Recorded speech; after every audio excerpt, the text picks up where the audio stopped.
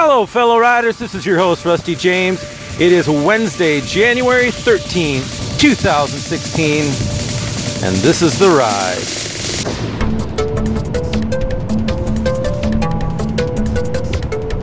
Hey, my friends. I hope you're doing well today on this beautiful January morning. We've come through a period of snow, and now it's just looking pretty, but we're in good shape.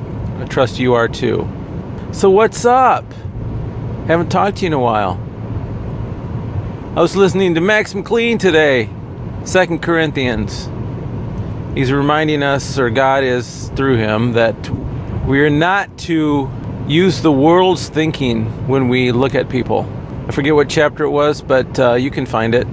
We're not to use the world's standards or the world's opinions or the world's viewpoint when looking at others, when measuring a valuation on someone. We're to use the eyes of Christ. So we cannot, even though we might be joking, we really shouldn't be making statements about people. I don't care if it's your boss or the President of the United States. He sees them differently than the world does. And we ought to be seeing these people the way Jesus does. Not one person on this planet who's alive is outside of the grace of God.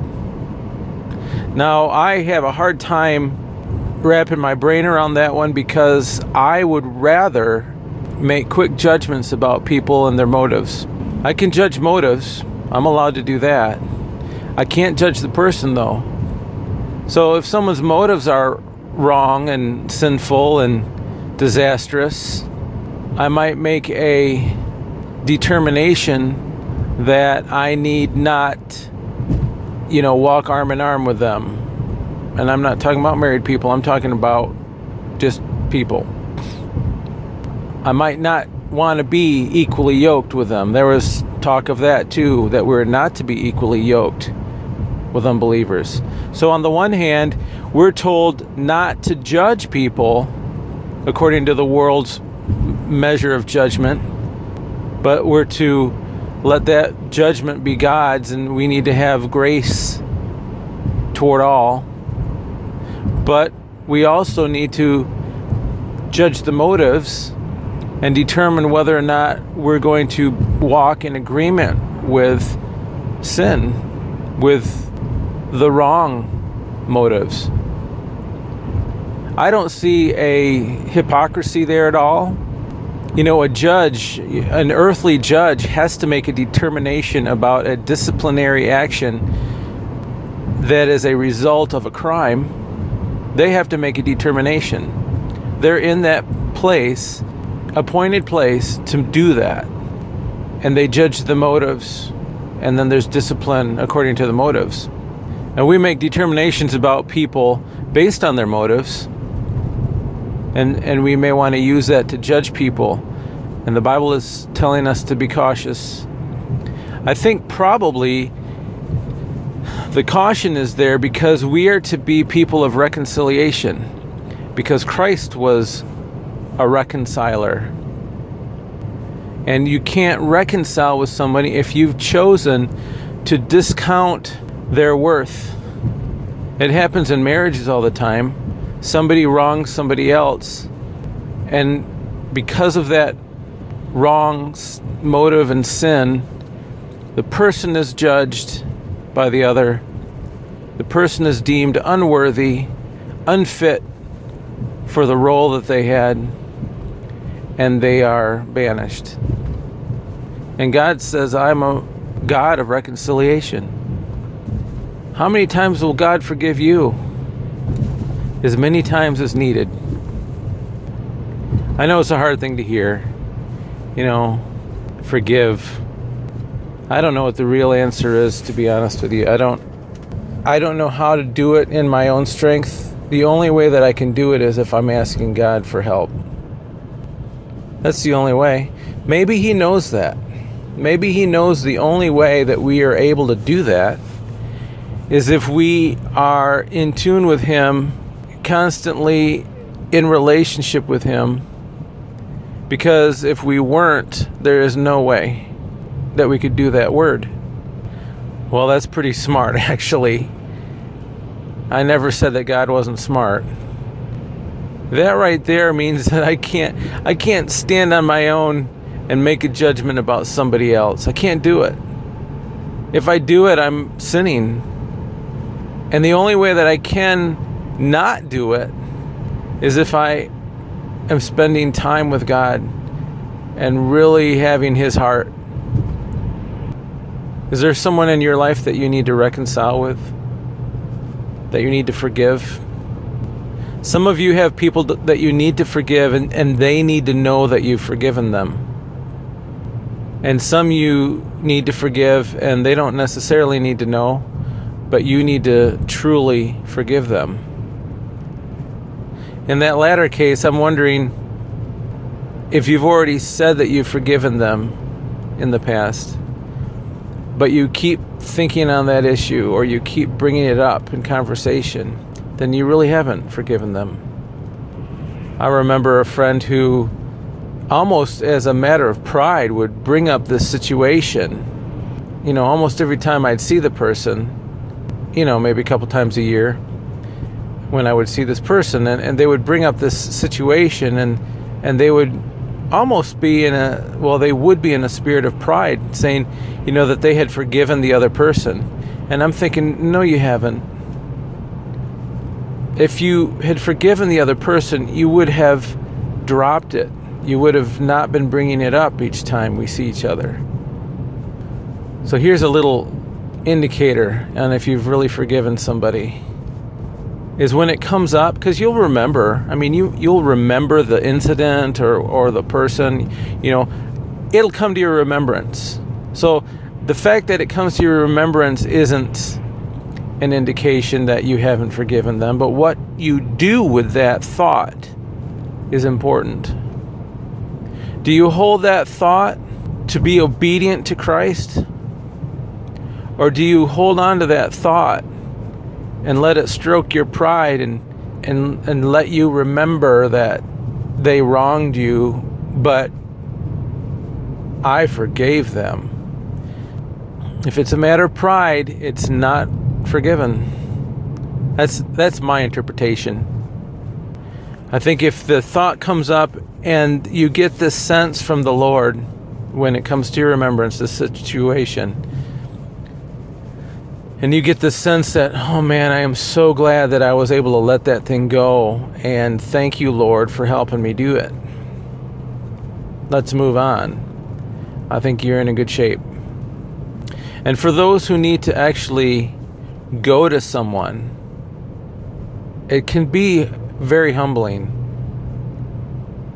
And can I tell you, if it's between you and a person, don't do it in front of anyone else.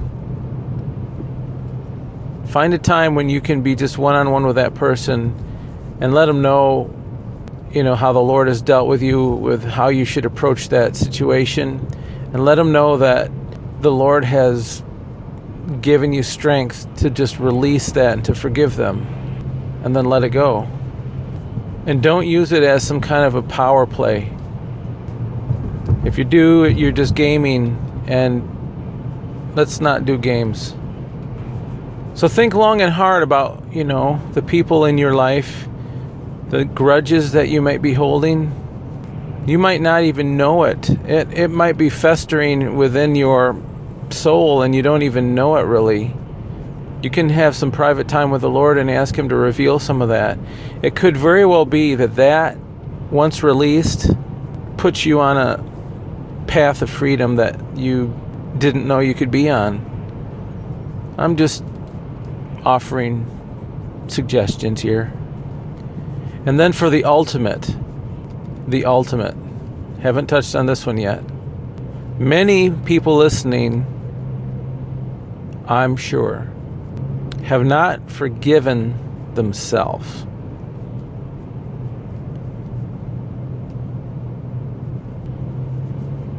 I want to let that sink in a minute.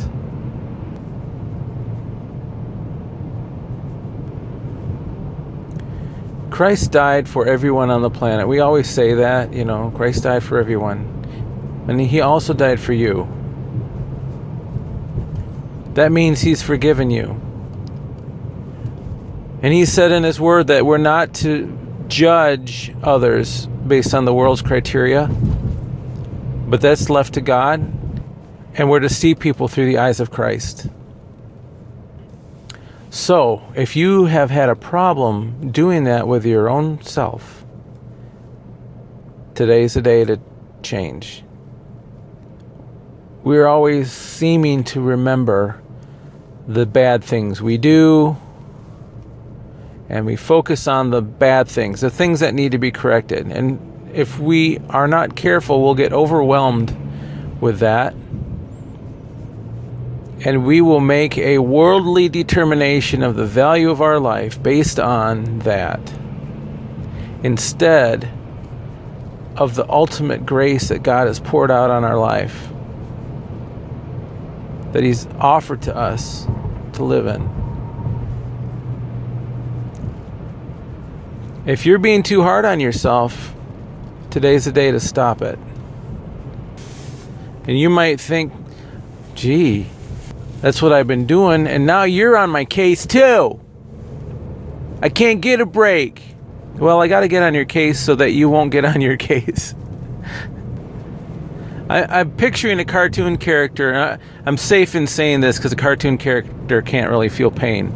But it's like a cartoon character is taking a cigarette and just burning their arm. You're bad, you're bad, you're bad. Well, sometimes it takes somebody else with a 2x4 to smack you upside the head to wake you up, to say, stop that, you are not bad. You've maybe done bad things, but that doesn't need to be the pattern anymore. And that 2x4 is going to be your friend right now. Well, Rusty James might just be the 2x4. And don't think that I haven't had to do this with my own self. So we're all on the same page when it comes to this kind of thing. Cut it out. Jesus Christ knew you when he formed you in the womb. He knew what you were capable of in the natural, and he knows what you're capable of when you tap into the Spirit. And you know what? When you tap into the Spirit, there ain't no stopping you. So quit. You need to put that cigarette down. Quit the self-judgment. Accept the grace God has poured over your life. And get in tune with him so you can hear what the next step is. Isn't there a scripture verse about the dog going to its own vomit? Well, let's get away from the vile stuff that we spew, the untruths that we seem so comfortable in spewing. I don't know why it's so hard for us to accept the free gift of salvation and what God has for us, when the alternative, well, I know why. It's because we don't see the alternative as vomit. We just see it as the way life is. And we almost take pride in how bad things have to be for us because, have pity on me. Well, God had pity on sinners. But like the woman that was caught in adultery, he said, go and sin no more. Viewing yourself with the wrong set of eyes is sin. It's not seeing things as they truly are. So, Lord, thank you for seeing us the way you intended us to be, the way you created us to be, whole and in a good relationship with you. I pray that everyone who's hearing this today gets a new, respect, a new honor for what you did when you gave your life for us. And then consequently a new honor when we view ourselves as a created being, someone who is a new creation because of what you've done. Lord, help us to honor that and honor ourselves. Not the stupid things we do and the mistakes we made, but Lord, help us to honor that potential that you've put into our lives, this potential of being like Christ. Thank you so much for your word and that you have forgiven us. No matter what we've done, you've forgiven us. In Jesus' name we pray, amen. All right, everyone, stay in that word and you live in peace. Pray for those who persecute you. And the God of creation loves you, has forgiven you, and has set your feet on a solid place. You know, you can't dance if you're in the sand and in the soft place, but he's put your feet on solid ground. So dance! Dance, I tell you! And I will see you on the flip.